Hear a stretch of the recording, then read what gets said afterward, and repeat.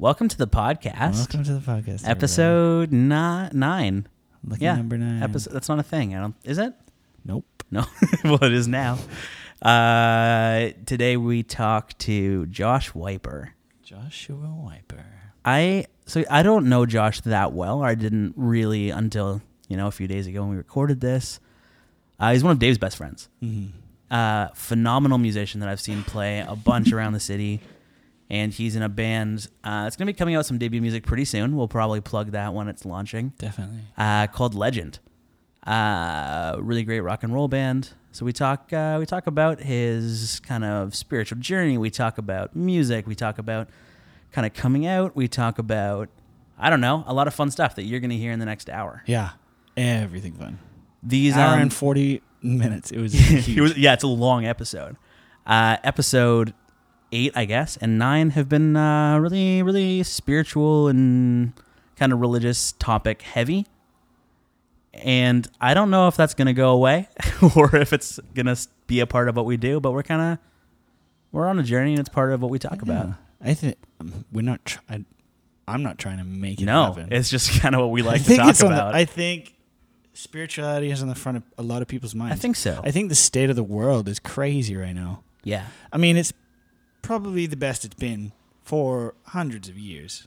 I think now people give a lot of hate. Like, oh, the world's in a I think it's in the best place it's ever been. Well, for sure. We just know everything now. We're fed the fear. Yeah, like not only is there fear mongering, but we also just like see tweets from everywhere. You're seeing what's happening in Hong Kong right now. You're seeing all of the civil unrest around the world. Yeah. Whereas before you just didn't know. Exactly. Yeah. Yeah. Yeah. No, but I don't know what we're saying. I don't know where you're going with that, but I just got excited. Yeah. I wish people would say that to me more. I get excited when you talk. I don't tell stories very well. I like when you talk. But there was my out of context. I'm sure if we listened to that, we'd be like, oh, that's where we were going, yeah. Oh, spirituality. It's also on the front of people's minds. It's 9/17. We're turkey coma. Yeah. Oh, happy Thanksgiving. Happy Thanksgiving. To all of Canadian listeners. It's been a wild weekend for me. Yesterday, my mom and my little sister are in town. Yeah. And my little sister is becoming one of my favorite. Like, I've loved her as my sister, obviously. Yeah. But she's like almost 17. She's like a person that I want to hang out with. That's crazy. And I fucking love her. Dude, that's happening with me and my sister online. It's really weird. Like, I'm starting to actually like connect with her a ton more. Isn't it weird when like your little sibling, like both of our siblings are significantly younger than us. Yeah, yeah. And it's when all of a sudden you're like, oh, you're a person that I would like to spend time with versus like someone that I just love because we're family and you're cute. You're like, oh, you're actually a really cool human being. Yeah. Like we were just like shooting the shit yesterday, like singing along to Lizzo. Like it was so fun. My craziest thing is like, I'm not there for her life. No, me neither. So she has this whole life that I don't know about. Yeah. And she gets to tell me about it. That's so cool. What's your sister's name? Leanna. Leanna, that's cute. Leanna. Lei. Yeah, Leiana. Okay. Yeah. It's a cute name. It's a cute name. Yeah. Reminds me of a flower. Why? I don't know.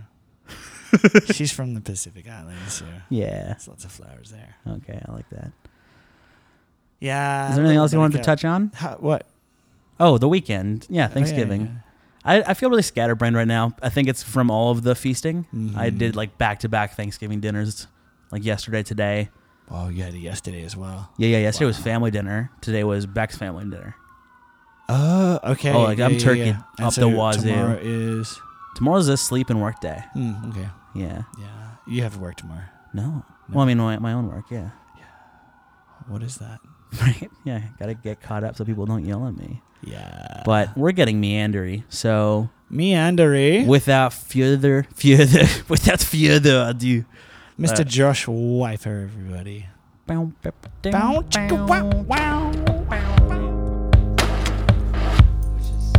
Feel free to wear or not wear. I know you brought your own headphones. Yeah, you might as well. Just have the full radio show experience. It's great. I like it. I stole these. Ooh. I was under the impression you punched people who steal in the face, but... When I got fired from the church, I had these... Oh, you got fired? I didn't get fired. I got let go. Okay. So I got a severance and all that. Yeah. But was there like a reasoning behind it? Yeah. because the guy who hired me and the worship pastor, Yeah. he was hiring his best friend from Texas to essentially film my position. Oh shit. But he was a pastor in Texas, so he can't just get brought up and like make what I was making. No, yeah. And so he came and made 3 times what I was making, and I got let go. Well, that's bullshit. Yeah, so I feel okay with taking these. No, yeah, I think that's a good Headphones addition to your from severance. But I got headphones. I got the headphones. Headphones and 2 weeks of minimal pay. It's great. I got. Do you get a severance? I did. I got like not a ton of money, but for me at the time, it was a ton of money. It's probably one paycheck of what the new guy made. It's great. Was it tax free? Ooh, I don't remember. How do you know that? Like, how do you know if something you get is tax free? I don't know. I just figured that. I haven't paid taxes on anything in a long time. Me so. neither, and I'm really worried about it. I got a. So in. Guys, we should change the topic. I am currently owing. Let's just change. Yeah, it's a freelance life. It's a tough one. Yeah, they'll find me either way. How do you essentially save aside from what you earn? I don't know what you're saying. Okay, so as a freelancer.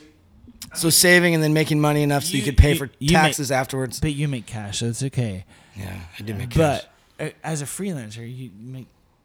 And you got to put what, and then 25% of it away, Yeah, exactly. At least. and then that's going to be tax late. Sometimes 30. But no one teaches you how to do your book, so you don't save any of it. thing. Yeah, it's because we're artists. We don't know how to do shit. No, and not even that. Like, if you don't go to business school, you don't fucking know how to do anything. No, I know. No, I know.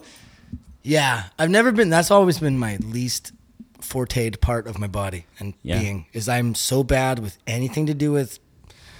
I am waiting to get paid. I did some PA work on a show like fun. a couple weeks ago. Siren. Oh, okay. I hear it's a fun set. People I didn't talk, go to- like out of all the shows, people talk about that show. I'm being, like, sure it's a one. fun set. I literally just went and drove around and gave people checks for location scouting. Oh, fun, yeah. So like I didn't even go to the set. No. It was a good way to pass a couple days. Yeah. But all I need to do to get paid from that day, and it's not bad money either. No. But I need to get my like bank statements printed out and then give them so they know where I live so they can, whatever. And I'm putting it off. I'm not doing it. It's been like 2 weeks. Yeah.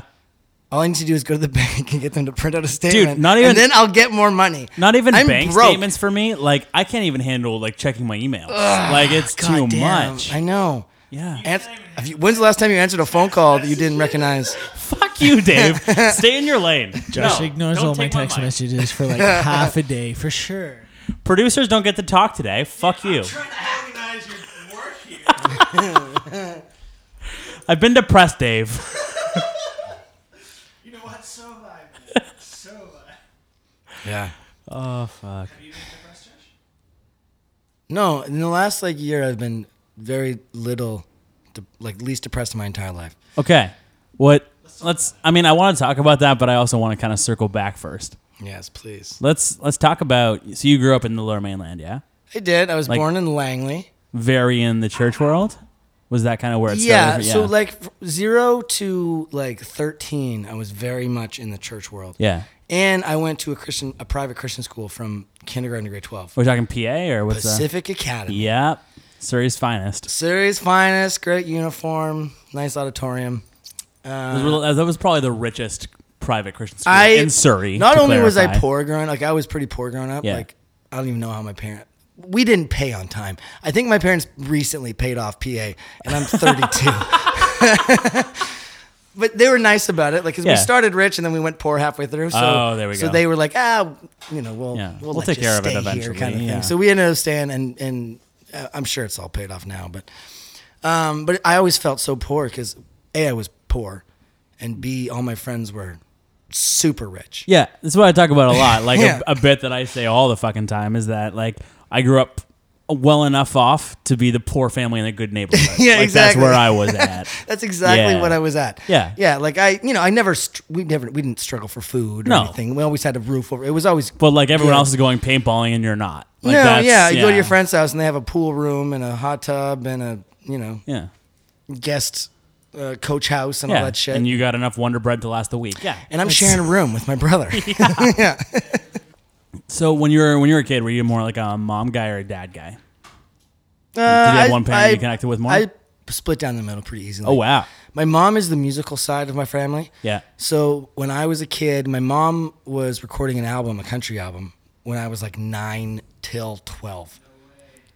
Album? Maybe not. No, that's the lie. She probably started when I was like 8 or 9. Yeah. And she recorded an album, but then she gigged a lot for the next couple of years. Okay. Yeah. And so there was 5 years, say, when I was 8 until 13 that were kind of like very musically influenced by my mom. Yeah. Because she would record an album, when she was at the recording studio, she would always, at the end of the night, bring, the keyboard home and the guitar player home. And then by the time you knew it, there was 5 musicians in our house and we're all playing music. Yeah.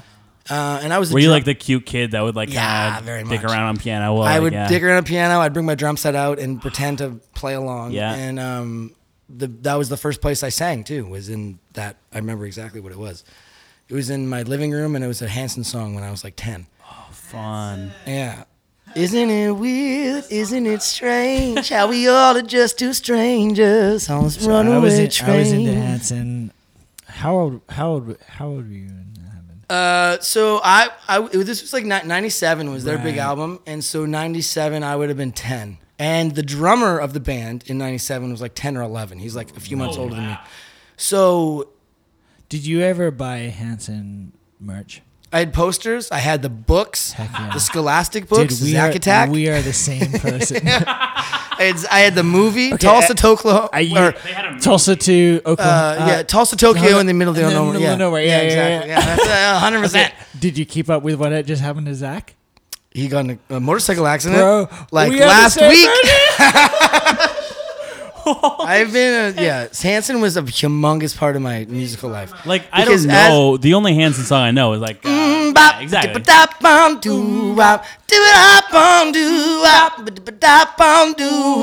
Yeah. See, everybody fakes knowing to sing that song. Yeah. And like I did just that. It's not. It's very specific. There's specific sounds. There's there's lyrics. It doesn't sound like there's lyrics, but there's bop dip-a-dop on doo-wop, dip-a-dop on doo-wop, dip-a-dop on doo. Yeah. Okay. Yeah. I'm here for it. Yeah, it's good. I've seen a lot of Hanson shows, actually. It's like probably the band I've seen the most in terms of live. Really? I've probably seen them like 6 or 7 times. See, here's the thing. I didn't even know they were touring now. Like, they are still making music. Really? Yeah.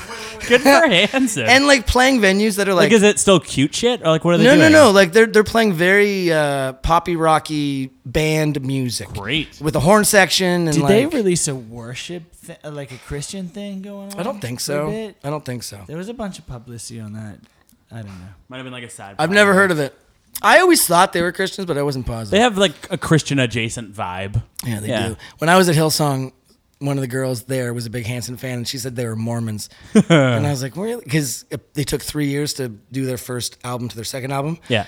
And she's like, yeah, they had to do they went on a mission. The Mormon mission. Yeah. And I was like, I don't think that's true, but. Yeah. You've seen Book of Mormon, right? It's like that. Oh, yeah. I just watched a documentary on a Mormon mission kid. And oh, shit. It broke my heart. I had no idea. Yeah. Yeah. That's the thing is, we're getting into this way earlier than I wanted to. But we don't have to. We can skip along. You're like indoctrined from such a young age that like this is what you do, and this is the rules, and this is what people do, and everyone who's not doing this, and all the people you're closest with, they're probably going to hell. Well, they're also doing they're doing this crazy thing. Those are the options. Yeah. I know. It's sad. It's very sad.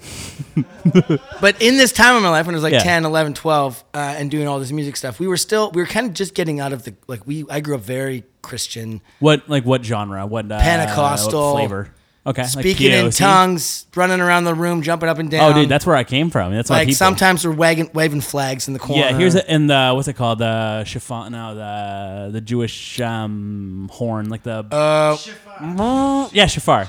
Yeah, I've never seen that in real life. Oh, I've seen it. We owned one. Oh, you owned one? Oh, my mom had one. It was in our kitchen. I love it. That's crazy. Mm-hmm. But yeah, we grew up very Christian in like a church, and I went to Christian school. And then when my mom started doing all this music stuff, that's when my parents' relationship kind of dissolved. Oh, okay. They were amazing together, but they also probably weren't meant for each other, if that makes any sense. No, yeah. My dad's like the most family guy in the world, like very, very family oriented. He loves his kids. He had friends his whole life, and then he got married when he was 20 and had kids at 21. Oh, and then he lost his friends because he just had all he cared about was his kids. Yeah. Were you the oldest? I'm the oldest. Yeah. And the best dad ever. So now you're 31. 32. 32. So your dad's 52. You're kind of in the same age bracket. Like you could be friends with your dad. No, I'm very much friends with my dad. I talk to him all the time. When my dad was my age, he had 3 kids. Yeah, and they were all going to PA, and he was struggling to pay for it. You know. Meanwhile, I'm. How old was your dad when he had you? 21 or 2, maybe 22. That is wild. I think 21. I think he's 53, so I think it'd be 21. My dad was 20. Yeah, and my mom was 20, and they got married at 20 and 19. Wow. So. Imagine having a kid at 21. Well, dude, like I mean, both my siblings were married at 20 and 21. That is 5 and 6 years younger than I am. Are they now. both still married? Yeah. Oh. One has her 4th kid on the way. 4th? Yeah. And your brother has a couple kids. My brother has right? 1 kid. Yeah. One kid? Yeah. Okay, wow. Interesting. Yeah. It's a wild life. It's wild. Being out of it now and being like, oh, I'm a kid, and I'm like closer to 30 than 20. I still don't feel like an adult. No, that's the fucking thing. Is like you realize at some point everyone's pretending. I know. And the only reason you're not pretending is if you have money. If you have money, you're not pretending anymore. It becomes, what you say means something. Yeah. But if you don't have money, no, it's all bullshit. You're just as fucked as a 12-year-old. Everyone's 2 weeks away from being homeless. No. That's it. We were walking, me and a buddy recently, and we were talking about life and what I was up to recently. Yeah. And I remember walking with him. He lives in the downtown east side, so and he's also a firefighter who worked in the downtown east side for 2 years solid. Oh, fuck. So he's overdose after overdose. Oh, yeah. He's dealt with a lot of, crazy stuff that most people don't have to walk through. And I remember looking at him and being like, the only thing that's saving me from being a homeless person is the fact that I'm a musician. Yeah. And I can pretend to, this is what I'm doing. So it's cool that I don't have a real job, and then I drink, and then I smoke, and I party, and I have fun, and and I'm not responsible. It's you've managed to make it your brand. Yeah, because I'm a musician. Yeah. Somehow it all works out. And I've got friends and family. That's the real reason I'm not homeless is because I have friends and family. But but it's just such a funny dichotomy. It makes you wonder when you walk by and see these people that you're like, I'm not that far away. No, I'm really not. Have you seen the musicians playing down at the London Drugs? There's some good like homeless buskers within 3 blocks of here. I bet. And it's so sad because there was a time they were a promising musician. 100%. They still could be. Yeah. Yeah. That's if I ever. I'm looking for a new place right now. I need to move in by November. Either you're moving into Dave's place or my home. Building. I'm looking around the room I'm in right now, and there's a lot of unused space. Yeah, Dave, you do not utilize this home. So for the listeners, we were in my house for about a month, and now we're back in Dave's house because that's the way we go. I'm seeing an area with a nice carpet that has the perfect amount of space for a bed, and maybe a litter box because I have a cat. Yep. Oh, you could, like a 1 bedroom would be nice, but you could do a studio in this building. It would be great. I could, yeah. I would honestly, I think it'd be great. I've been living in a great situation with a good buddy for a long time, but he is going to move into a new place, and so everybody moving on. Circling back to what we were talking about a bit ago, so you, your music start was kind of with your mom. Yeah, and all it that. was very influenced by my mom because she was doing that whole playing in bars and little festivals and recording in studios, and that started when I was, I think, 8 or 9, maybe up until, right around that age.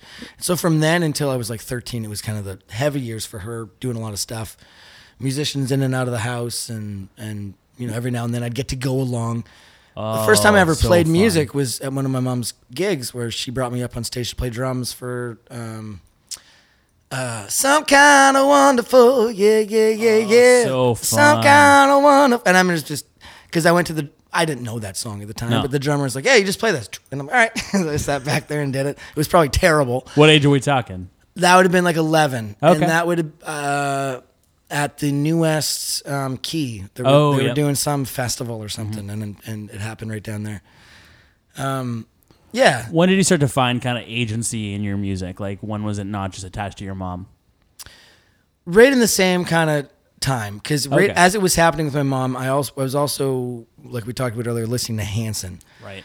and loving it and being like these guys. I was secretly attracted to most of them. Yeah. Not all of them, because Isaac didn't get good looking till he got like 22. Yeah, he's into it. Yeah. But Zach and Taylor were both very sexy to me as a young kid, gay, closeted Christian. And so, okay, so you say closeted. At what point did you kind of find your sexuality? Like at a very young age? I don't know. I've had that question asked recently, and I don't Yeah. know because like up until I was in my early 20s, I would still deny it, but know it was real. Right. So- but were you like hooking up with dudes at the time, or was it just like I think I started hooking up with dudes when I was in my like 20, Okay. 20-ish. yeah? So you just 20 found was yourself in like a probably denial 19, period where you're like, oh, it's just fun and Yeah, I always actually- thought I'd find the perfect girl and it'd be just right because God Right. wanted it to be that way, and I did. It all kind of happened for me actually. yeah. But yeah, so anyways, I was in love with Hanson, also musically based on the fact that they were making poppy rock and roll music as Yeah. a 3-piece, writing their own songs, playing their own instruments, singing the whole time. Yeah. I always got upset when people described them as a boy band because they don't dance. No. They don't have some guy dressing them. No. They're there They're doing like the their, Jonas Brothers, very, very similar, Yeah. actually. Yeah, very, very similar. Yeah. which I'm seeing tomorrow night. And I'm really excited fuck about it. Yeah. Yeah, I like the Jonas Brothers now as an adult. Yeah. I never liked them as like a kid music stuff, No. but Nick But now, looking Nick back on Jonas. it, yeah. Come on. Anyways, yeah, Hanson got me into it, and right as I was starting, I'm very influenced by my parents' music because they listen to like the Eagles and Aerosmith. Oh, your parents and were fun. Bon Jovi. Yeah. And so I grew up on like some hair metal stuff, not real hair metal, but hair Like rock radio and roll hair metal, stuff. yeah. Bon Jovi and Aerosmith and a little bit of Guns N' Roses and yeah. So that's where everything came from, and then I just started playing along to it in my bedroom on the drum set. I just put my headphones on and play along. Was it part of your identity like early on? Pretty much. I mean, I was in a band when I was 10. Oh fuck! With other 10-year-olds, or are we talking Other like 10-year-olds. Okay. We had a cool teacher who did. His Okay. name was Mr. Buzza, Yeah. and Mr. Buzza had these things called Buzza Bucks. Wait, is he related to like the He's Buzzas? Probably like he's connected to the Like Foursquare, Fraser Valley yeah, Christian yeah, yeah. community. Like Rob and I saw him at a Christian event in 2016. Okay, so I think he's probably I think part he's of the left teaching to Buzzas. do like ministry or Yeah, something. yeah. Great guy though, like unreal.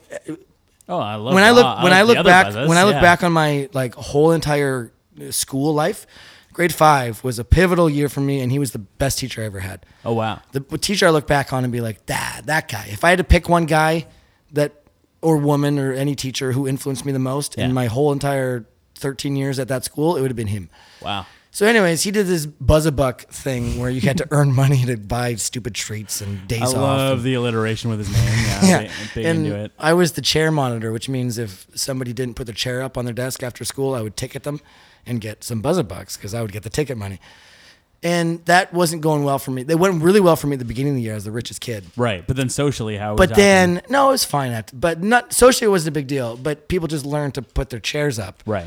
And so I started losing. I didn't make as much money as I used to. It was a very low paying job, but you got a lot of commissions, right? Right. Yeah. So as soon as I started losing all the commissions, I was like, I gotta figure out something else to do. Yeah.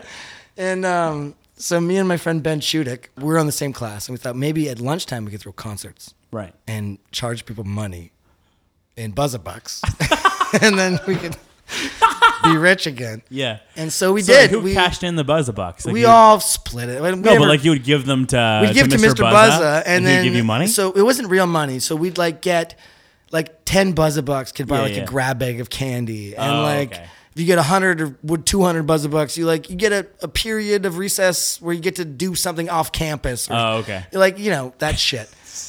And so it was worth it for us at the time. Of course it was. Yeah. So we did it. I would settle for that right now. I know. Like if someone now is like, "Oh, if you do whatever, you can Yeah. just like fuck off for 2 hours." I'd Well, be he was into trying it. to get us ready for the real world. Yeah.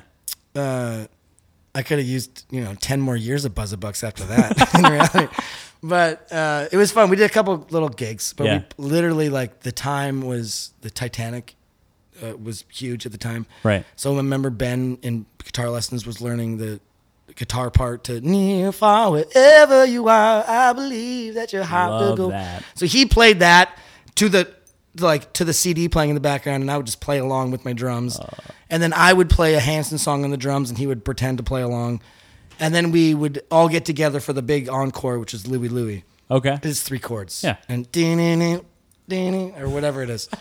And yeah, so that was the first gigging. And then I played with him all my high school years. Oh, wow. We played a lot of Christian stuff together because we were doing Christian music, which I owe a lot of my music to because, you know, they gave me a platform and a microphone. That's the thing. I feel like a lot of great musicians grew up in church because you just have an opportunity to be on stage. Yeah, it was big. It was big. What is your correlation between being on stage spiritually and being on stage as a performer?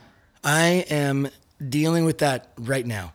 Yep. Because a lot of the thing that kept me in my faith for so long was the fact that I'd had these experiences on stage, leading, whether it's 100, whether it's the biggest one I did was probably 6,000 or 7,000. Whether it's anywhere in between that, you have all these people there singing songs that you're singing. Yep. Sometimes you wrote the song, and they're yelling it back at you. Yep. And you're standing on stage just hearing it all and being, you know, the feels are real. Whether it's you, and in that moment, you're not taking that as your praise. You're thinking this is. Well, you kind of are. You kind of are. You don't take it in the moment after you leave the set or whatever. After I would get off stage and walk out into the congregation, I would almost expect people to be like, hey, that was great. Yeah. Good job. That was a great set. And great Dave worship can attest today. to this. I need that validation. Yeah, I know. Like when I left the church, all of a sudden there's this vacuum in me of just like I need 20 people every day to tell me I'm doing a good job. I know. Like there's just so much affirmation. Yeah, a lot of affirmation. And it was also, even though you know it's all for God, you get those feelings that are like the music perfection feelings. And now that I've been away from the church for a few years and had some very cool musical experiences outside of I had cool musical experiences outside of the church before. But since the church, I've had it with a new mindset kind of. And I've had a lot of the same feelings of joy and fulfillment and God that I felt in those church moments when 1,000 people are singing a song that you wrote to God back in your direction. You know what I mean? And now I get the same vibe when I'm at a bar down in Gastown where 200 people are yelling, I want to know, have you ever seen everybody's singing and the room is quiet and I'm standing on my drum set with my shirt off and I get the same vibe that I did when I was standing in front of 4,000 Christians. I think I said this to you that night, but the night that you and like the rest, like some of the Legend guys played at Guilt and Co. like a month ago. When you guys did Purple Rain, that was the closest to like a musical spiritual experience that I felt since. That was unbelievable. It was insane. Yeah. And I haven't felt that since I left church. And then it was a reminder. Bradley was singing that night. He did a great job. That was Ben Parker and his career. Yeah, great guys. Yeah, that's the thing. I've had so many of those experiences where the music outweigh and when I look back on my Christian life, I think was it God? Yep. Or was it the musical experience? And I still don't really have the answer. I've made my decision in terms of what my faith is. Yeah. And just to put it out there, I've lost my Christian faith. And we're going to talk about that, don't worry. I don't know if you know who you're talking to, but this is what we do. Let's get into it. I'd love to. Yeah, but and I'm not saying it's not God because God could very well still exist and be a part of my life. What my current shtick is terminology is so limiting. Like it's just whether you call it God, the universe, the mystery, it makes us look so stupid. It does because we don't know shit. Nothing. Nothing. Like we know. Yeah, we've studied shit on this world. Yeah. But how do you to know the cosmos and the creator and the God that made all of this stuff? Yeah. We have these books that were written by men thousands of years ago, and those are things that we've taken into account up to this point. And we could talk about that later as well. But we'll get into it, there's a lot of disproving things that happen in all of those books. Yep. We're in an interesting place where there's 3 people in this room that studied theology, that also don't no longer believe that. Yeah. That's hilarious. Yeah, it's funny. And we were talking about this earlier today. Is did you ever fully believe it? Because I feel like I did for moments. I really did. There was minutes. I believed it, but there was aspects of it I always disbelieved. Yep. So when I was working at the church, and we don't have to say names, but I was working at a big church. Just eyeing Dave. I was working Dave, we don't have to say names. I was working Dave's nicer than us. I was working at the largest church in Western Canada a couple years ago, and it was great. And it was honestly, up until I was let go, it was a really good experience. Yeah. And getting let go was the best thing that ever happened to me, because I would probably still be there suffering if not for it, because I thought it was where God wanted me. Yep. But even when I was there was a lot of stuff that I didn't believe about the faith that I was told to believe, and we had to believe it to be on staff. So I just put it on a shelf, and it was the whole like heaven and hell thing. It was the gay thing. It was the women in leadership thing. That's big one. It was. So there are, for listeners that didn't grow up in church, there's a lot of different flavors of Christianity, but lots. kind of there's a sect of folks that believe literal more than non-literal, and don't necessarily think women should be in any kind of platform leadership. Teaching roles. Yeah, they shouldn't teach men. Is what one Bible verse. I don't know where it is, but that's what it says. Yeah. Is that a firm foundation of their belief? That's a firm foundation of the Baptist church. And it's not necessarily like a pillar of Calvinism, but again, without getting into too much biblical or Christian history, Calvinism would be, a certain sect of Christianity. It's not like a tenet of that belief system, but it would definitely be. But it's something they take by seriously. It's the same thing. So, I worked at a church on and off since I was in my early teens. I was the worship leader at churches since I was 14. Sometimes paid positions, sometimes volunteering, but it was a humongous part of my life in terms of several times a week or every day of the week in terms of I was working there for 15 years, pretty much of my life. I was leading the largest church in Western Canada's worship for a while. Yeah. As a gay guy who was married to a woman. And they knew it because I was open about it. Oh, wow. So they were fine with the gay guy leading the worship. As long as I'm not living in sin and actually being happy about it. Yeah. Not even sleeping with men, but if I had a guy I was in love with who, we had a loving, great relationship, that would still be terrible. But because they knew I was suffering, they were okay with it. Whereas now that I'm openly out and gay, if I went back to that church, they wouldn't let me greet at the front door. Yeah. Same person, same situation, but because I'm living in sin. And it's just such a double standard, because you see all of the staff and cast and people that are there living in sin in their own ways, according to what the Bible says. If we're using not a that biblical that's standard of sin. Not that is the be all end all of sin by any means. I wouldn't hold to that really at all anymore. You know what? Yeah, not at all. I've been gone from the faith for probably about a year. I've been gay my whole life, but I've been living openly and happily open and gay for 8 months or so. Yeah. And I've never felt more free in my goddamn life. I love this. And a lot of my life was told that I was only going to find freedom in Christ. Yeah. And I felt so repressed and just when I was at the church I was working at, before I was even working there. Yeah. I was very open about my situation because I've never been quiet about it. Okay. Because if you're quiet, it's not normal anymore. Right. If you talk about it, it becomes something that you deal with and it's normal. And it was normal in my life, so I wanted to make it normal for other people. Yeah. Which was great because that led to so many new relationships. I would just be open about myself, and then somebody would come up to me like, "Oh, yeah, I deal with this too. Can we chat about it?" And I'm like, "Yeah, let's do it." But while I was at the church, I was very open about it, told everybody, and it was fine. But I went to counseling also at the church. Was that mandated? It wasn't mandated, but it was like, hey, we've got this if you want to go. Right. And so I'm like, you know what? It would be great to talk to somebody. I don't have an outlet for this in my life. So I went, and it was great. A really, a good, he's a clinic. I don't know the word. He's a psychologist. Yeah. Clinical. He's good at what he does. He's got his papers. Yeah. He went to school for it. That's what I was trying to get. But he's also a, church Christian working at a church. Yeah. And so it was good because I had this outlet to always talk to him and be like, I feel this. I want to do that. Blah, blah, blah. Was his kind of opinion slanted? No, it was very understanding, but it was like, well, this is your cross to bear kind of thing. Yeah. Like, you're just going to have to deal with this in your life. You're going to have to feel shitty about this thing that's all of you. But, Yeah.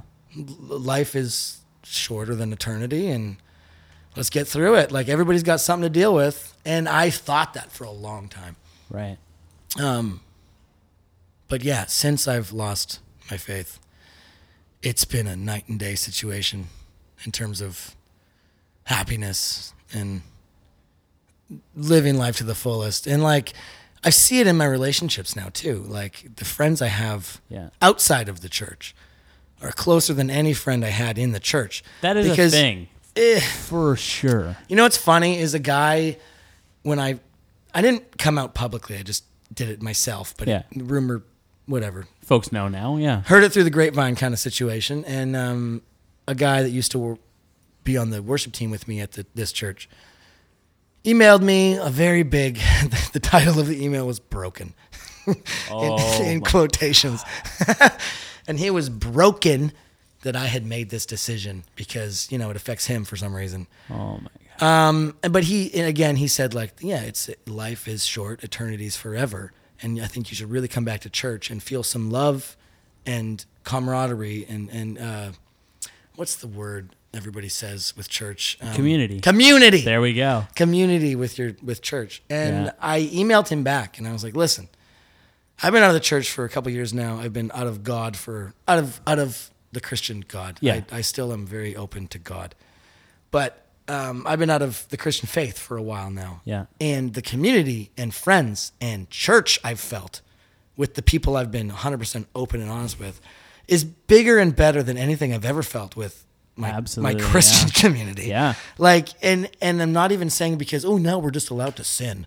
Like, now we just don't judge each other for like smoking weed. And that's a part of it, obviously. That's a good percent, yeah. But that's not it. Like, I am myself. They are themselves. Yeah. And it's just been. That's the thing, right? Is there's a part of you in any kind of situation or quote unquote community where you feel like you have to be a representation of yourself.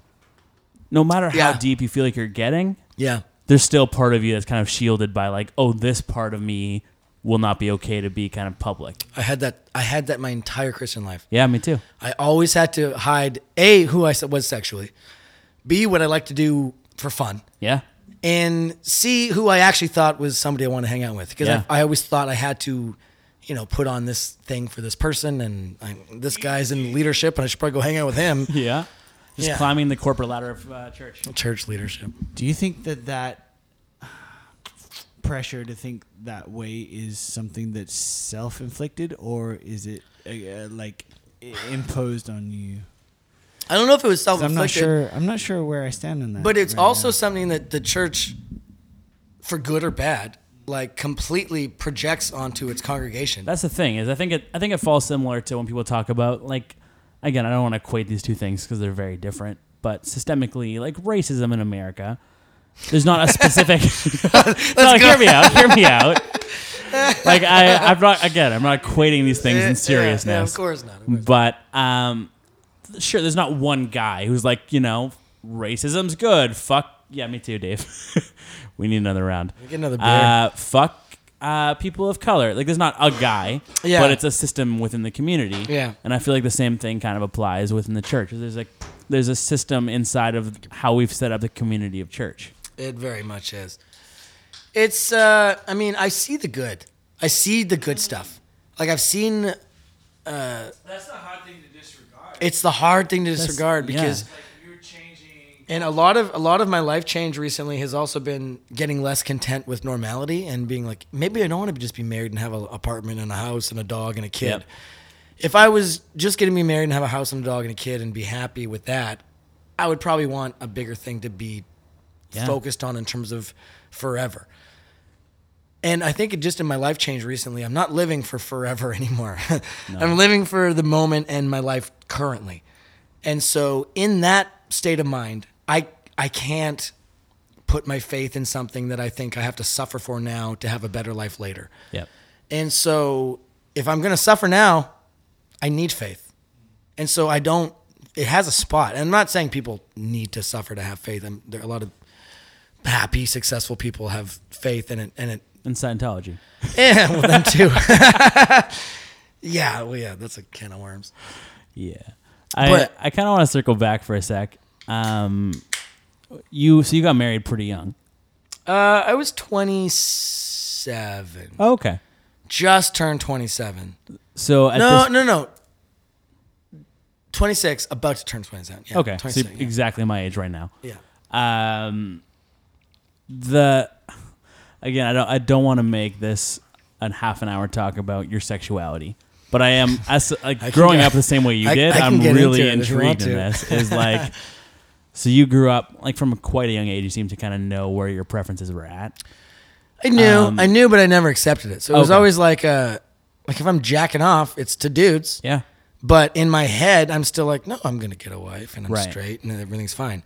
Like it was sexuality and my actual sexuality were never connected.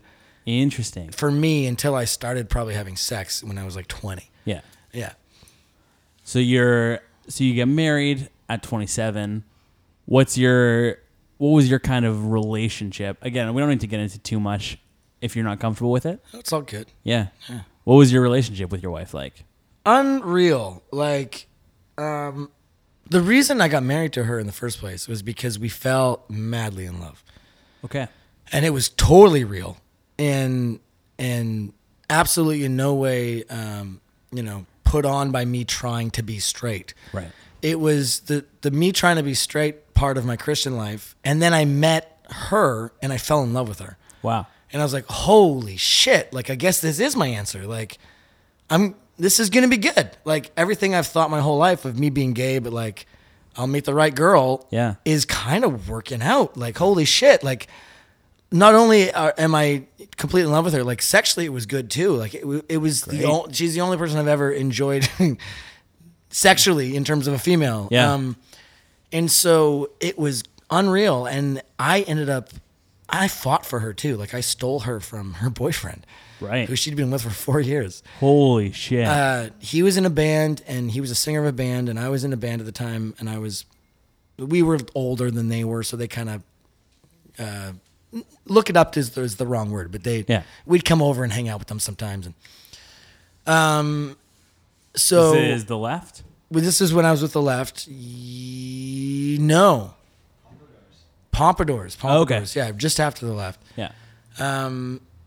The Pompadours is kind of when I first knew the idea of you as a person. Right. Yeah. So I was in a band called The Left for a while, and then out of The Left, we became the Pompadours, 3 of the guys that used to be in The Left. And so we were doing some gigs with this band, who Larissa's was dating at the time. Was dating the singer from.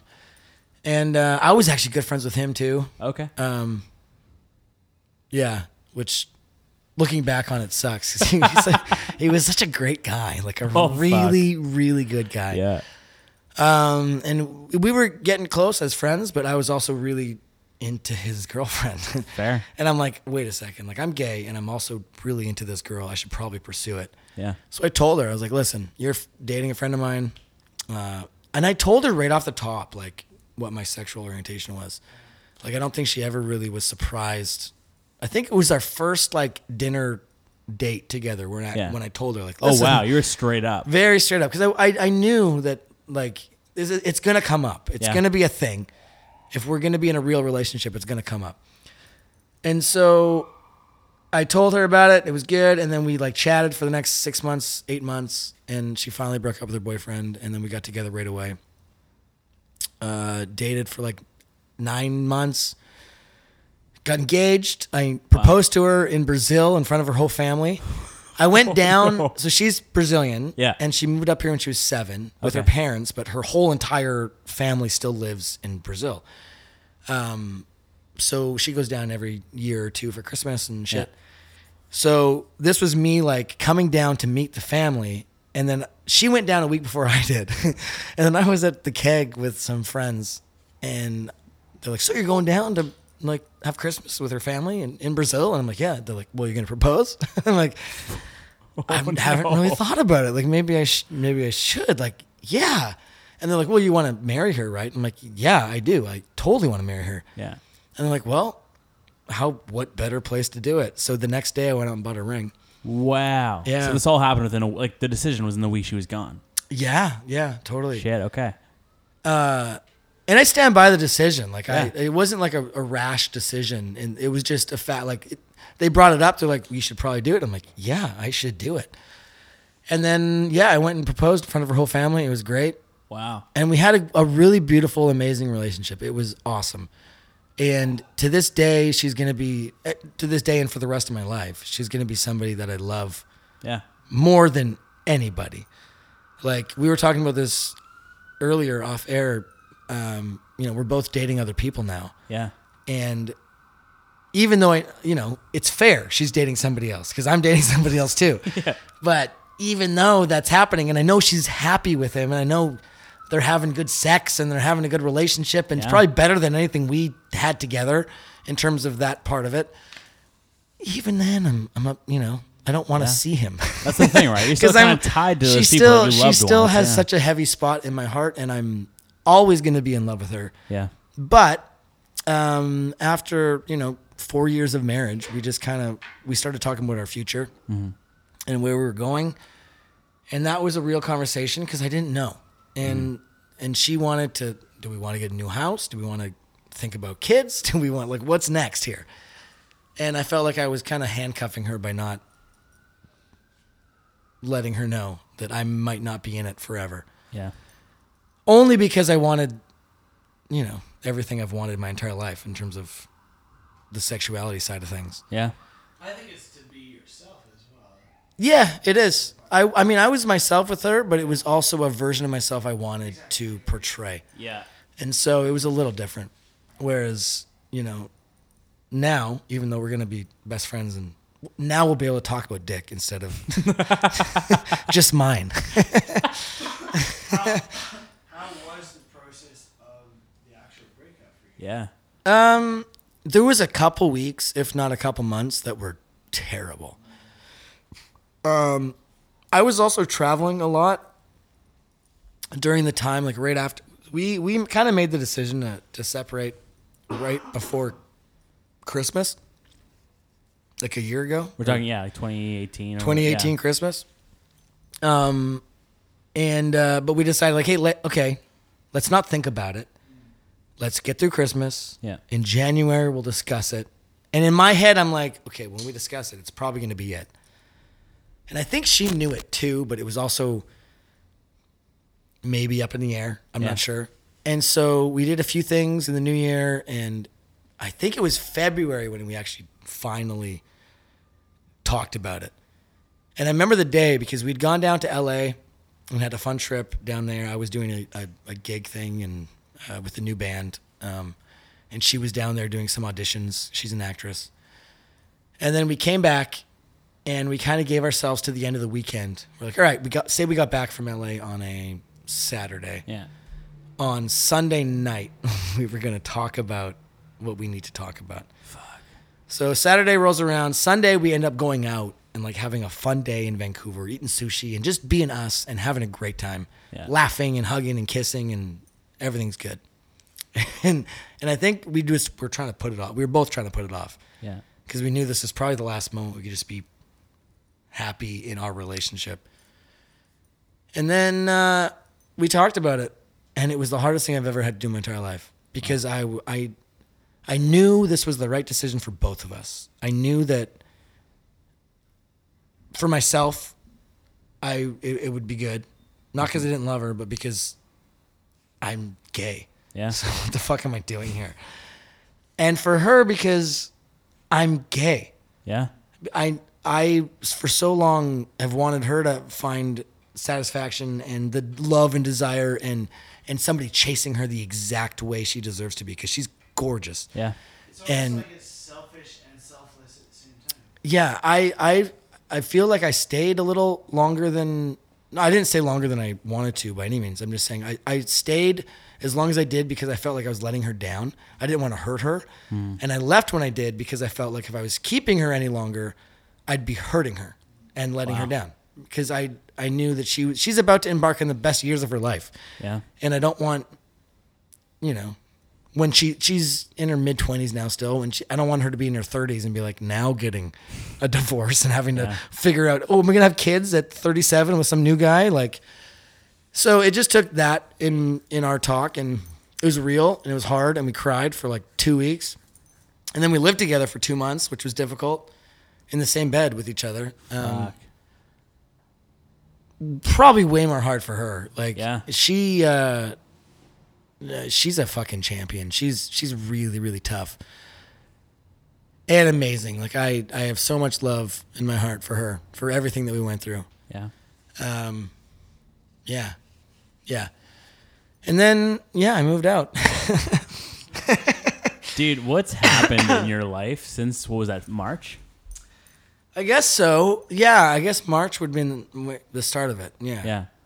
How did you, like, what are the marks from, so where you are now is your... You weren't living in the city at the time. No. I was living just out of the city, New Est, which is like a 25, 30-minute train ride into Vancouver. Yeah. So getting from kind of, you just kind of left the church at that time. Yep.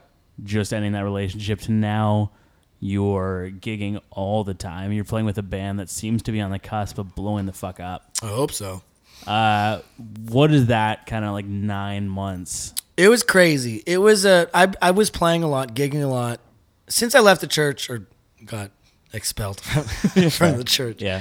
I took up gigging more than I ever have, and I play several times a week. Yeah. And that's been great. And that even that was in my marriage still, but it's picked up tenfold since I've moved into the city and just kind of made it a priority. It was difficult because when I left my relationship, I didn't have anything. I had no money. I had nowhere to live. I had no job. I literally thought I was going to go move in with like my parents and live on my dad's couch for a couple months. Like that's where I thought I would end up. And that was another reason it was hard to leave because we had such a comfortable life together. Mm-hmm. But as soon as I made the call and did it, like literally the next week, we got a call that the band was going to be doing something in LA and we are going to record an album, and everything just started kind of moving forward and happening. And shortly after that, I moved in with KJ, which is a guy in the band.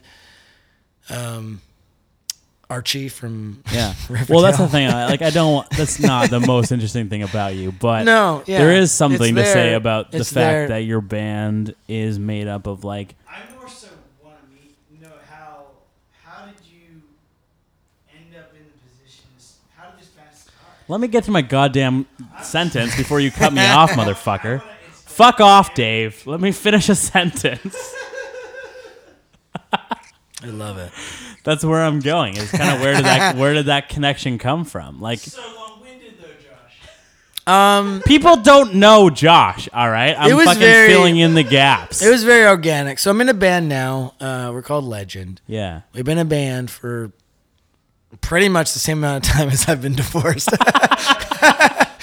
Pretty much like right around the same time we were separating is kind of when the band stuff started happening and taking off.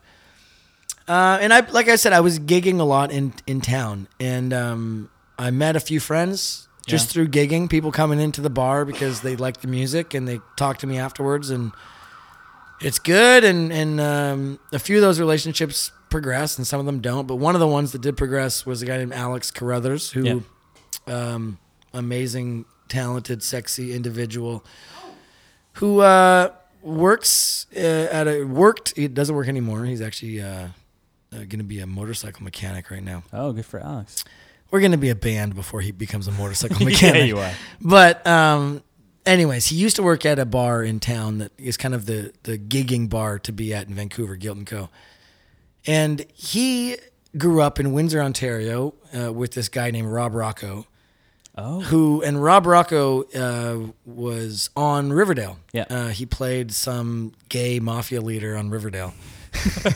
I'm not even making that up. No, you're not. I know Rob. I mean, he probably doesn't know me. We've met like 3 times. But a good friend of mine was his ex-girlfriend. So there you my go. connection to Okay. him, Who was that? Anna.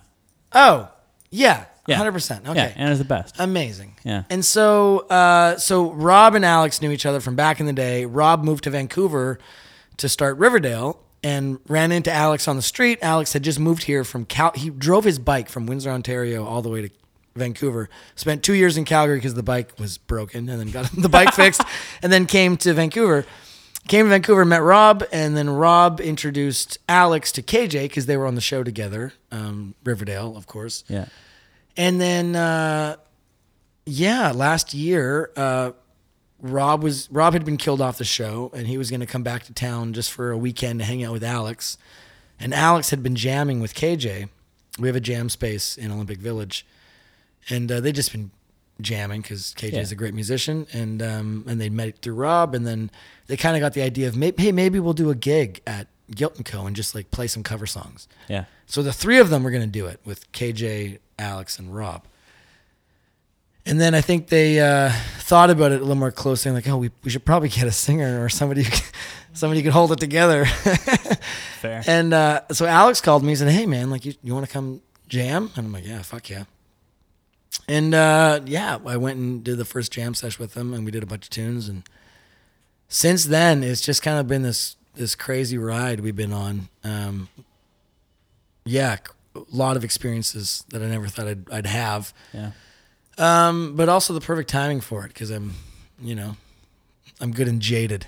But it's your new marriage. It really is, yeah. Like I've never grown so close to 3 assholes as close as as fast as I've grown with these guys. Like it's become a very brotherly family kind of relationship.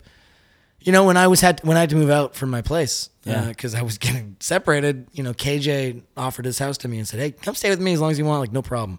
It's amazing. And it's just been a really, really good organic relationship.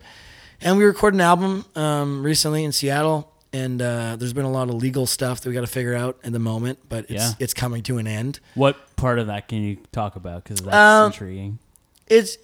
We went down there. So we met this awesome guy named Tim Bierman who works with Pearl Jam. He's worked with Pearl Jam for the last 20 years. Wow.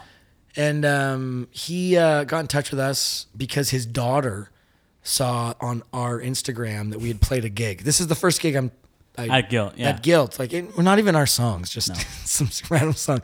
But, it's because KJ's in the band. Of course. And so the daughter showed her dad this video of us playing. And her dad kind of said, "Oh, this is kind of cool. Maybe we should." Like they're based in Seattle. We're based in Vancouver, so it's a short drive. And so he reached out to us and said, "Hey, like we're gonna come out to Vancouver and have a vacation weekend. Maybe we can meet you and like chat about whatever and take you out for dinner, kind of thing." Looking back, I think he probably just wanted to introduce his daughter to KJ.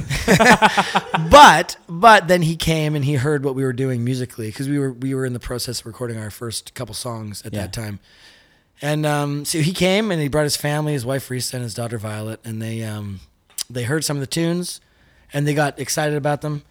And they went back home to Seattle and they talked to a good friend of theirs, Eric Lilavois, who's this amazing producer. He owns London Bridge Studios in Seattle. Very, very prestigious, amazing. Like a lot of history has happened at that studio. Mm-hmm. Pearl Jam recorded, their biggest album there. A lot of Seattle bands had their moments in that place. And they've always been kind of wanting to manage a band together. And so they reached out to us and said, "Why don't you come down and record an album?" So we went and did it. It was amazing. We recorded a whole album in a week and a half.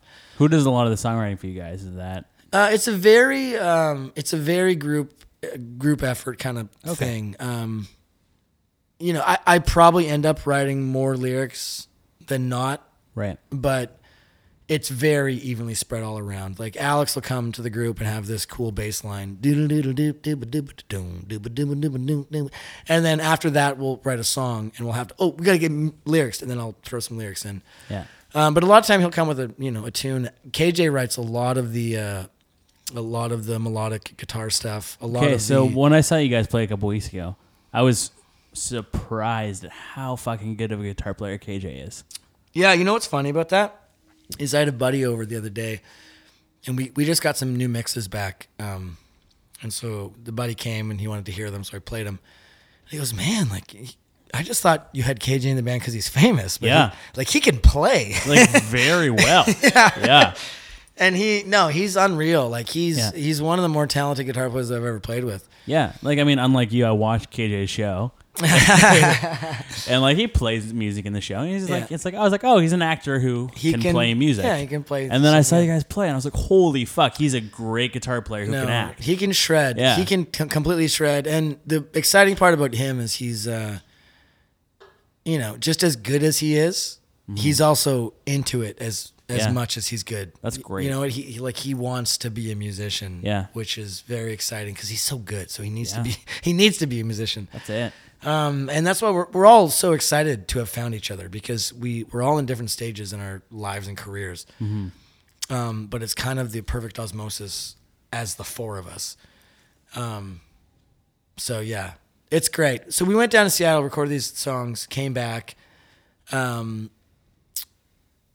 We had some misunderstandings with the people in Seattle, just in terms of management and all that stuff. And KJ also is a busy, got a lot going on. He's got a lot going on, and so a part of us needing a manager is somebody that knows all of his schedule, right, and can change his schedule if need be. If we got a show next month in Tucson, and we need a Tuesday off. We kind of need KJ's management team to be on board with that so it can happen. Yes. So what we ended up doing, and it's an awesome partnership, is we're working with Tim and Eric in Seattle, and we're also working with KJ's team in LA. Oh, great. Larry Shapiro from Luber Rockland Entertainment or whatever the fuck they're called. God bless Louie, yeah. He's a great guy, and so it's awesome. Now we're working with three amazing managerial reps entities, and we're hoping to probably release in the new year. Okay. The boys, Alex and KJ, are going down to Seattle this weekend to work on some mixes and get some shit down. But the album's pretty close to being done. It's really close to being done. And it's going to be... I've never worked on music that I'm more excited for people to hear. Dude, I'm excited for it. Which is exciting. I'm excited, yeah. So something I watched a long time ago, and then again today, that I want to talk about is The Four. Let's go for it. Yeah, I watched it about 3 hours ago again, and it made me really happy. Yeah, it was a fun all around. It was fun. I don't know fully the premise of that specific show, but The Four is Fox's. What, 2017, 2018? It was 2018. 2018's version of like the new Voice American Idol show. Yeah. And so instead of finding contestants that can sing, they found the contestants who already could sing. Okay. And then 30 of us had a chance to sing in front of P. Diddy and Meghan Trainor and DJ Khaled. With some other asshole who ended up getting fired from the show because of the Me Too movement. Oh shit! Yeah. Okay, doing weird shit with his dick. Yeah. Something like that. I forget his name. Charlie Walker, I think is his name. Hopefully. Really short. He's like 5'2" kind of. Oh wow! Thing. Yeah. But yeah, he was a guy that like found Taylor Swift and a bunch of other artists and worked on in a big level in a radio or not a radio in a record company. Yeah. And,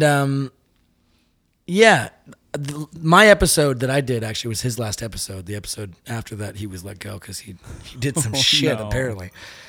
But it was, so a couple years ago, I was, after the church thing, I just wanted to do something.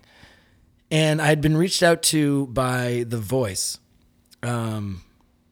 based on like an Instagram singing video I did. Oh, wow. And they said, hey, like, we'd love to hear you. Why don't you put together a little something and throw in an audition, and maybe you can come down and audition in front of, like, on the show.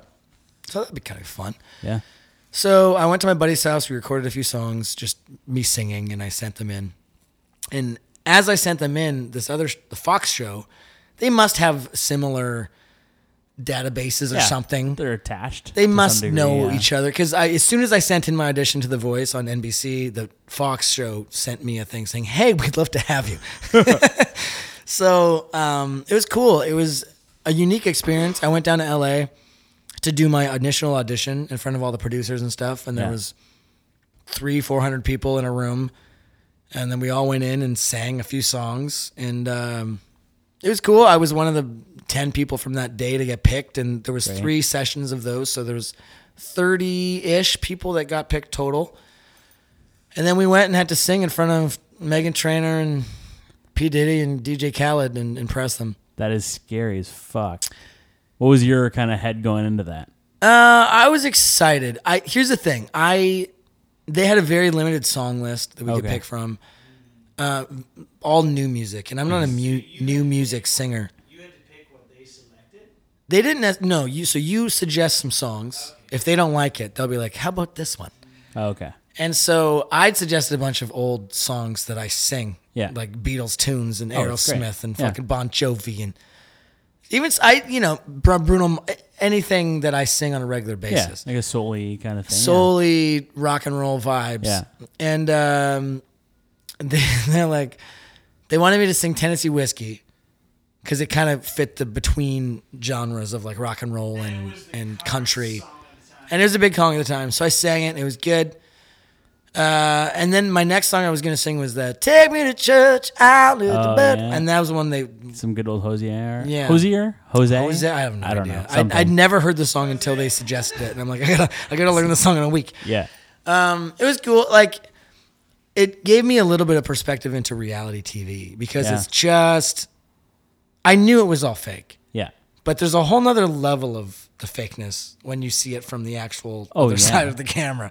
Did they give you any kind of direction going in? Oh, all of it.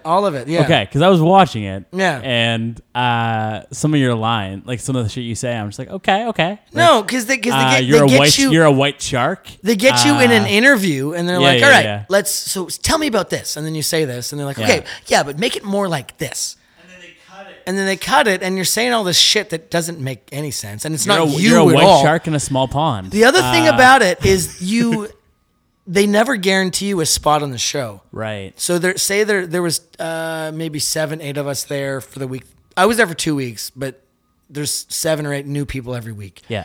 And so if you're there, you're just wanting to make them happy. Yeah. Because you don't know if you're going to be on the show or not. And so they're saying, hey, go dance for me, monkey. And you're like, oh, yeah, I'm going to dance because I want to be on the show. There was people that I was down there with, 3 or 4 on my week that never got on TV. Wow. And they had to do all the same shit I had to do. Yeah. They give you a pretty big segment for not making it to the next round. I know, you had like 4 or 5 minutes. Yeah. It was, Well, and you know what's funny about that is that was completely done out of time. So when I aired in the middle of the show. Yeah. When I did the show, I was the last person going. Oh, wow. There was half the audience was out of the building. Wow. Because they had hey, we're done for the night. Everybody can leave. Yeah. The judges left. And then they're like, oh, no, we got time for one more. Josh, go out there. And the judges got back out there. And then I went out and did my song. And they're all pissed off because it's 2 a.m. at this point. They want to go home. Yeah. Diddy was kind of a dick to you. Diddy has, first of all, he's a idiot. Hot takes. It was fun for him, right? Yeah. For us, we're like, this is our chance to make shot. it. Yeah. For him, it's just a fun knockoff. But he was also a producer of the show, so he's allowed to be that way.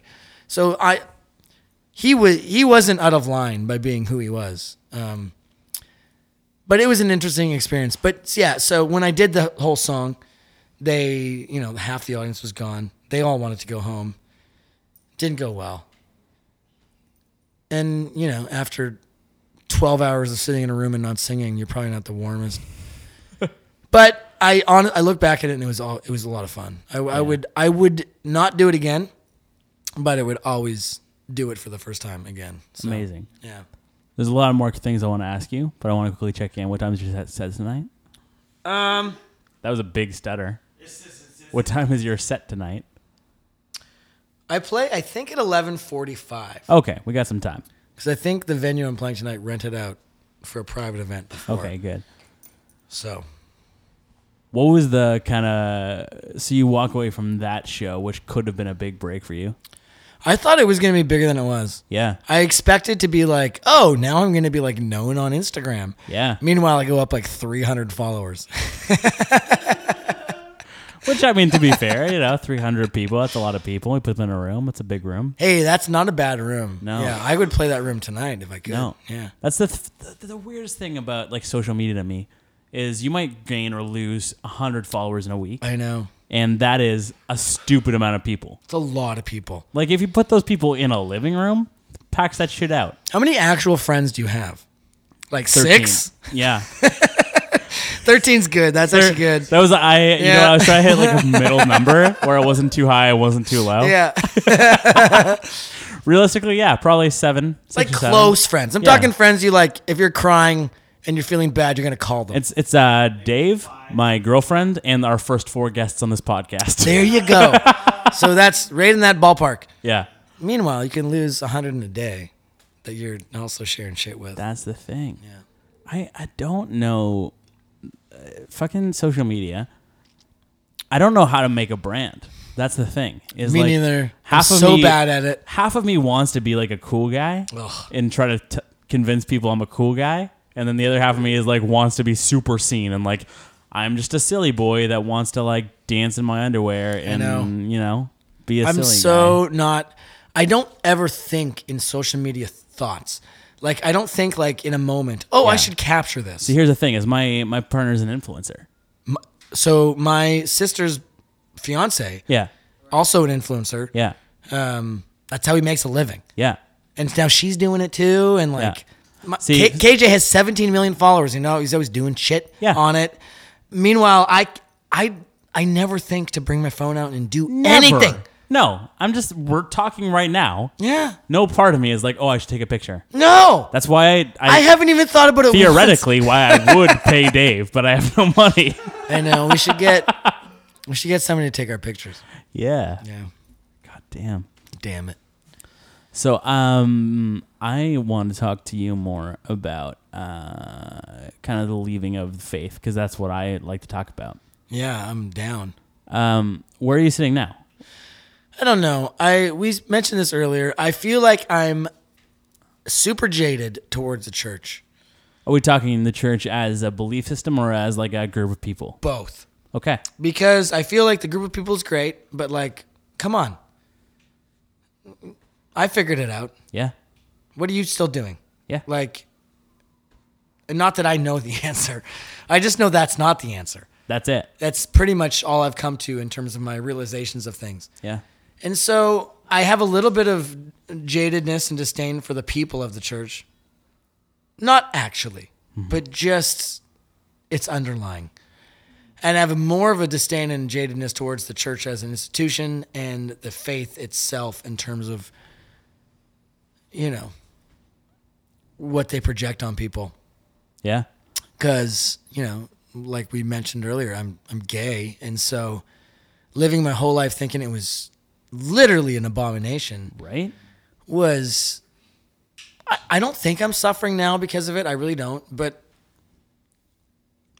it's probably fucked me up. I have different thoughts about relationships. I have different thoughts about things. It's taken me 32 years to get to the point where I'm feeling comfortable holding my boyfriend's hand in public. That's the fucking thing. Like here's the thing. I'm mostly straight identifying. Yeah. And I almost got expelled from Bible college for sleeping with the same girl for a year. Ugh. And like I don't know how to properly word this yet. I haven't, spent a lot of time thinking about phrasing or released a public statement. Yeah. But I don't know how to phrase this. What you mean? There's like. It's not even a double standard. It's No, there isn't, but there is a standard. There's a standard, yeah. So there's a standard you're expected to. It was always easy for me. So I was in the other boat of being like, I gotta hide my sexuality. Yeah. I've got a girlfriend. I don't really want to sleep with her. No. But I don't. I'm supposed to not. Yeah. So it works. It's great. It's great. Yeah. Yeah. You just jerk off to your roommate, and it's great. My jerk off life was so crazy while I was leading so many people in worship. Dude, when I was in high school, I was selling weed in the parking lot of church after I left worship at bro, youth. I used to that was lead- my life. This might be a hot take. Yeah. I used to lead worship at a youth event every week. Yeah. And then not often, but a couple times during the sermon, I was bored. Yeah. And I'd go into the bathroom and whack it Yeah. to some gay porn. Yeah. That was a regular occurrence in my life. Then I go back up afterwards and lead some people into Jesus' arms. You know? See, for me, gay porn was one of every 20 Sundays. 19 out of 20, we're talking hetero porn. So. Yeah, well, that's good too. I get it. I found a stack of pornos in my church attic. I want to hear the rest of the story, so Yes. Dave's going to take this mic over. I'm gonna take the mic. Go on. No, we used to have like youth group up in this attic of a church. There used to be like a huge youth room or whatever. Yeah. Youth group is grade 8 to 12, I guess. I was in youth group and then I let it until I was like 25. So Youth- the age is all different. I have no idea. Did you ever? Did you have that part of your life where you're like too young to go to youth group, but that's all you wanted to do? You want to feel like the cool guy going to youth? Yeah. You see them go into the main room with their baggy pants and be like, why am I not in there? Yeah. Right? Yeah, I did that a few 90s. times. That was great. Anyway, back to what I was saying. I found porn in my church's attic, and I took it home for like 3 weeks, and then I had the Christian, 3 weeks. Yeah. I had the Christian guilt trip, and then took it back and put it back in the attic. What kind of porn? And then the pastor was like, oh shit, I got my porn back. The pastor was a woman, I think. at Well, the she time. can have If porn too. if you're saying that women don't She look can at have porn, go fuck too. yourself. Yeah. I'm not saying that. I found it in the attic of the church. What it kind was of porn? Answer the question. no, like Playboy magazines. Oh, so like generic, like good kinda old like, fashioned. like high end naked girls on velvet. Yeah. It was definitely like aged. For sure. Dude, I remember the first porn video I ever watched. I remember what taught me to masturbate was a porn. Yeah. I remember seeing this guy get off and be like, wait, he just touched his dick and shit came out of it. Okay. How do I do that? So we're gonna get real deep into that, early teen psychology. I'd love to. Not even that. I just want to talk about your penis. Please do. It's are you- uncut. Okay, so here's the thing. That's what I was gonna ask. Was that it? No, I'm gonna get more into my life. Okay. So also uncut, and I did Uncut's the not way to go. know. Uncut's the way to go. I'm a big believer in uncut. Trust me, I'm too. Okay, Yeah. see, we're different reasons, but same idea. Well, some of Similar- the same Some of the reasons. same reasons. We're all. I think most of us here are anti-genital mutilation. My boyfriend's cut. It's great. He's got a great dick. I'm not saying dicks are bad if they're cut. No, Yeah. but he's got a nice one. He's got a great one. So here's the thing. I didn't know how foreskin worked until I hit puberty. What? Like I had like a. What? This is where I want to go in the podcast. I remember We haven't done learning this early. before. I learned early. Like my dad, talked to I remember being like 3 or 4, and my dad Yeah. teaching me how to pull Okay, my foreskin see, back. people said this to me. They're like, "Pull your foreskin back," and I was Yeah. like, "Dope," and it was just tight. Yeah, some guys are tighter than so others. I didn't know that it pulled back All the way. until like 13 or 14. So you got a big first. Dude, I was shook. Teen the first, boners? The first time I like pulled it back, I was like, "What is this?" Did you? Was it? Like I thought my dick was broken. I was like, "What is happening?" Was it? Was it wild and wacky under there? No, because it was like the first time, right? So It was like- doesn't matter was- if it's the first time. No, see, it wasn't at all because it had never, like, it didn't have the ability to pull back. So, like, it was sealed. You know what I'm saying? It's sealed, but there's still you're still peeing and shit. I would say that now, it's worse now if I don't shower for 2 days than it was that day. I love this. That's hilarious. Well, that's good. Yeah. I had a friend actually not that long ago who said the same thing. He said he didn't know until he was like 13. Yeah. It was a scary And then another one of day. my friends got circumcised as an adult recently. Did he marry a Jewish girl? No. He was too tight, apparently. Wait. I think I know this guy. You might. But he would say, like, it would hurt him when he got boners. Sorry, I'm and going to shit. It just was too quickly hide tight. my mic for a second. I don't think so. Oh, okay, never mind. But I want to know more about this. The exact character same you just situation said. is he that... is this a church person? Yeah, from like the Surrey Langley area. Oh, I know him. I'm sure I know him. You do. Yeah. And his poor penis. Yeah. My buddy isn't a church person. My buddy actually grew up a church person. His dad's a pastor, but now he's kind of, Doing his seeing thing. the light. Yeah. But yeah, he got circumcised as an adult. He said it was the most painful thing in the world. It sounds like it. Yeah. I don't understand the functionality of circumcision. I'm almost like I'm getting close to 30, and I don't understand how it works. The reason he did it was because it was too tight. Right. So when he was getting boners, it would hurt his end of his skin. And he waited that long. I mean, I guess, yeah. He was Or in was it his, until he could afford it? Like, is it a cosmetic surgery? I don't know if it's cosmetic, but he was definitely in his 30s when he did it. Fuck. Yeah. That is wild. Wild. Just having a wacky sore stuff. dick every time you get a boner. Dude, that would be shitty. Yeah. That would be so shitty. Couldn't imagine. No. Yeah. Just gotta sit in that feeling for a minute.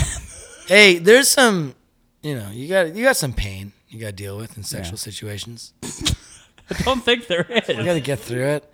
Hey, no, I'm newly in the gay world, and like I remember when I first came out, and a friend of mine I met at a restaurant. He works at a bartender in Gastown, and he's gay, and he heard that I'd recently come out and done the whole thing. And he's like, "Why don't I come out with my friends, and we'll like give you like a 411 on the gay world and culture, and we'll get It's like you." the most exclusive invite. Yeah, in the city, it was nice. I'm not gonna say it was nice. I went. It was a great time. We had a good time. They kept calling each other girls, which I didn't like. Hey, girl, and I'm not a. Oh, see, here's the thing. I like that. I hate it. I hate Oh, I it. love it. I don't want a girl. If someone I want calls a me man. girl, I'm just like, all right. Oh, hey, girl. The thing is, like, statistically, I would say Josh. This Josh is. Yeah, you're way more gay than I am. Oh, yeah, I'm significantly more feminine. Yeah. You make me insecure in my masculinity. That's hilarious. But yeah, that's the only part of the night I didn't like when they call each other girls. It was like a little too much for me. But I asked them, I'm like, hey, how long is it gonna take until I can have sex with a guy receiving side of things? Right. Yeah. And not be in tons of pain. And they looked at each other and they laughed. And then they looked back at me and they said, yeah, like 3 or 4 months. Wow. Holy shit. Where do you stand on the more feminine side of gay culture? Do whatever you want. I don't give a shit. That's a good answer. I am not attracted to femininity in girls or guys, obviously. I'm Yeah. attracted to masculinity. And so sexually, I want to be with a masculine guy. So that's fine. A lot of the gay culture is tough because you'll get crucified if you say like, oh, on your Grindr profile, if you say on your like information, Yeah. no femmes. That's bad. That's like saying the N-word in Detroit or something. Like, gays hate it because you've got to be inclusive to everybody, and it's fine. And it's fine. Yeah, but there's preferences. Like, I'm not. Yeah, I have nothing against anything. Like, when I had a guy who I was dating for a while come up and visit me, and he's way more gay culture orientated than I am, and we went to a drag show, and it was fun.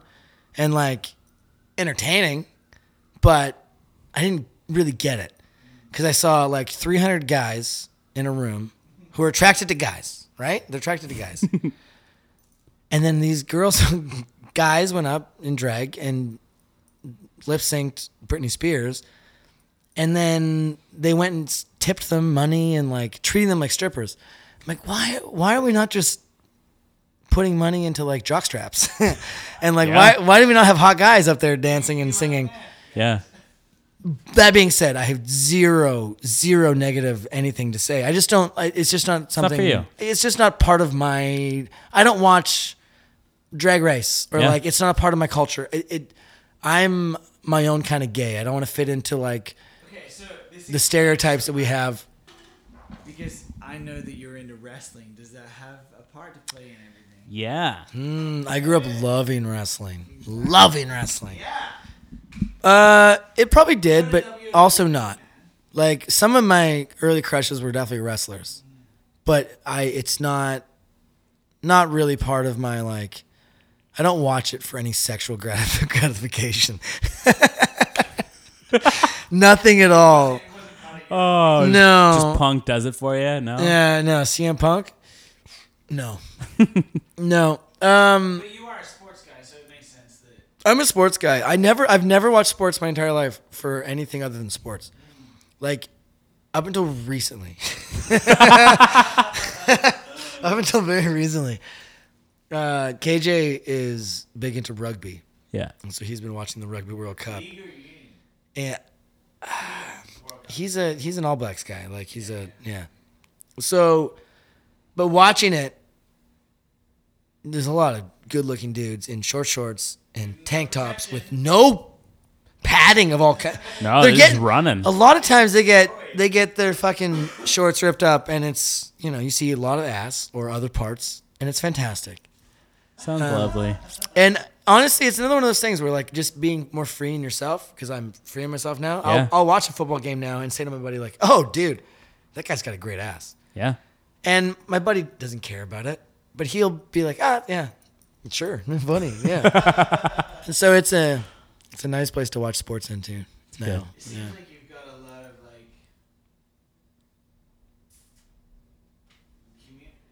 you found a new community of people. I've got a great community of people, and I'm very grateful for it. A lot of really close friends. I got a great relationship right now. Even my, like, secondary group of friends are amazing, and are people that I'd want to spend every day with. And Love that. it's been great because it's all about pursuing what you want to pursue, and then when you're pursuing what you want to pursue, and you find yourself in that lane and world, the people that are surrounding you are probably people you're going to be friends with, right? Yeah. Because they're pursuing the same shit. That's the thing, right? wanting Like, the as soon same as I made, things, like, and- film my main thing, I met so many great people and so many great people that want to do what I want to do. Yeah, 100%. Yeah. Do you feel like when you find the center of who you truly are, that is what we're talking about right now? For me, it was, Yeah. and I don't know that I've found the center of who I am yet, but I am more comfortable with who I am now than I've ever been, and I'm also living in that comfort instead of, like, hiding any of it. And so, it's, when I meet a friend now, it's not like I have to. There's like we said before with the church crowd. There's zero part of it. Are you hiding yourself or At all. censoring yourself? No. And so if you're 100% yourself with somebody, and you get along and get off and have a good time with them, that's going to be a meaningful relationship. Yeah. And yeah, it's funny because since I've stopped being a Christian, I feel like I haven't lied once. I love that. Haven't lied one time. And I've done some shit. Yeah. I've done drugs. I've been in orgies. I've done some crazy shit. But guess what? All my friends know about it. Yeah. Like, I'm not going to my group of, church going brethren in the morning to have a prayer breakfast. Yeah. And say, it was a tough week. I had some sexual immorality. Instead of saying that, I'm going to my buddy and be like, yeah, dude, I did some drugs last night and I had an orgy. And my straight friend, is like, oh, right, that's great. Let's talk about it. Yeah. And, I find so much more freedom in those relationships, obviously. That's the thing. Yeah. Yeah. 100%. Yeah. I struggle now. Like, I'm still quite tethered to that world Yeah. because, for one, my girlfriend still identifies as Christian, and for two, my brother's a pastor. So there's a big part of me that still is kind of tethered to that world. Yeah. And at least once a week, I'm Brought brought back into it and trying to figure out what the line is of fully being myself and also not offending people. And it's a tough line to walk. Yeah. Yeah. It's tough, man. It's very tough. I don't find myself as much in the world of having to go back into it. Yeah. If I did, I'd probably have a very different perspective. And recently, actually, last month or 2 months ago, maybe, I got booked for a gig for a nonprofit charity kind of fundraising ball. Yeah. Which was great. A very good, great reason we're doing it. It was for low-income housing kids who have like an after-school programs and Great. food, and Yeah. and they help them get them into colleges and get them through high school. It's very, very good reason to have a non-for-profit thing happening. Into it. So I went to play because it was a gig for me. But I saw all of the church. It was an all Christian event. Yeah. So I walk in not knowing what I'm getting myself into, thinking like, I'll just play a few tunes and I'll get out of there at midnight and it'll be fine. I walk in and it's everybody from the last 3 churches I've been to. Oh, no. A bunch of Village people, a bunch of Relay people, a bunch of CLA people, a bunch of... I did a few things for some organizations that help people get through recovery. And all of those people were all at this party. And none of them had seen me since I've come out. None of them seen me since I've divorced. None of them seen me since I've left the church. Yeah. And so it was an interesting conversation with a lot of them.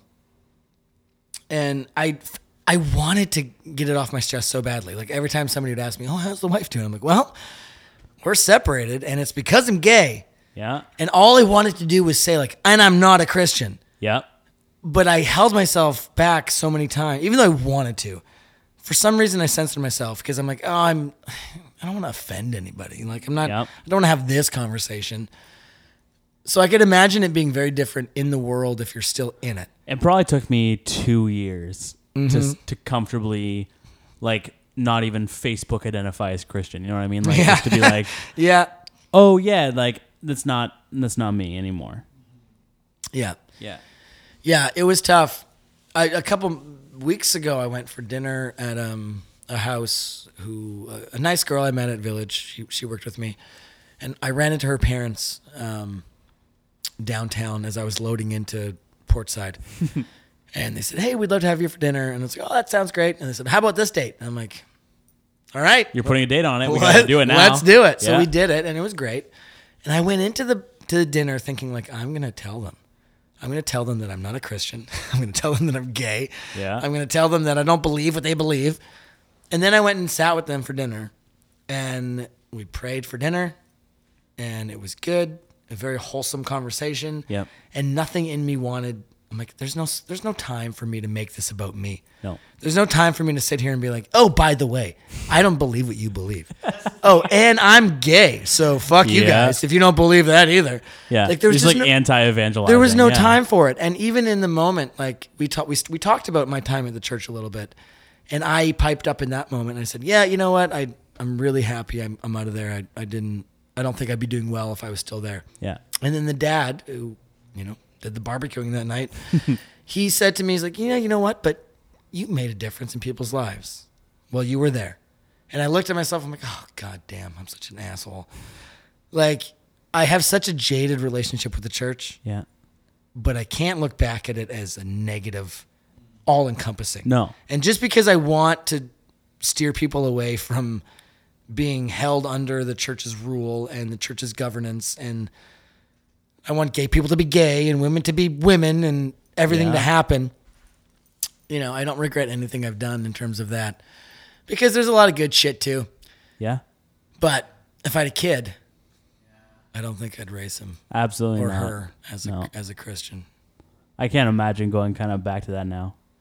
Yeah, it seems so foreign. And a lot of my friends who have families now are in faith because they have kids. Yep. And they think it's the best thing for them, which I'm not saying it's not. But for me, You know what? I'm going to take a hard stand and say it's not.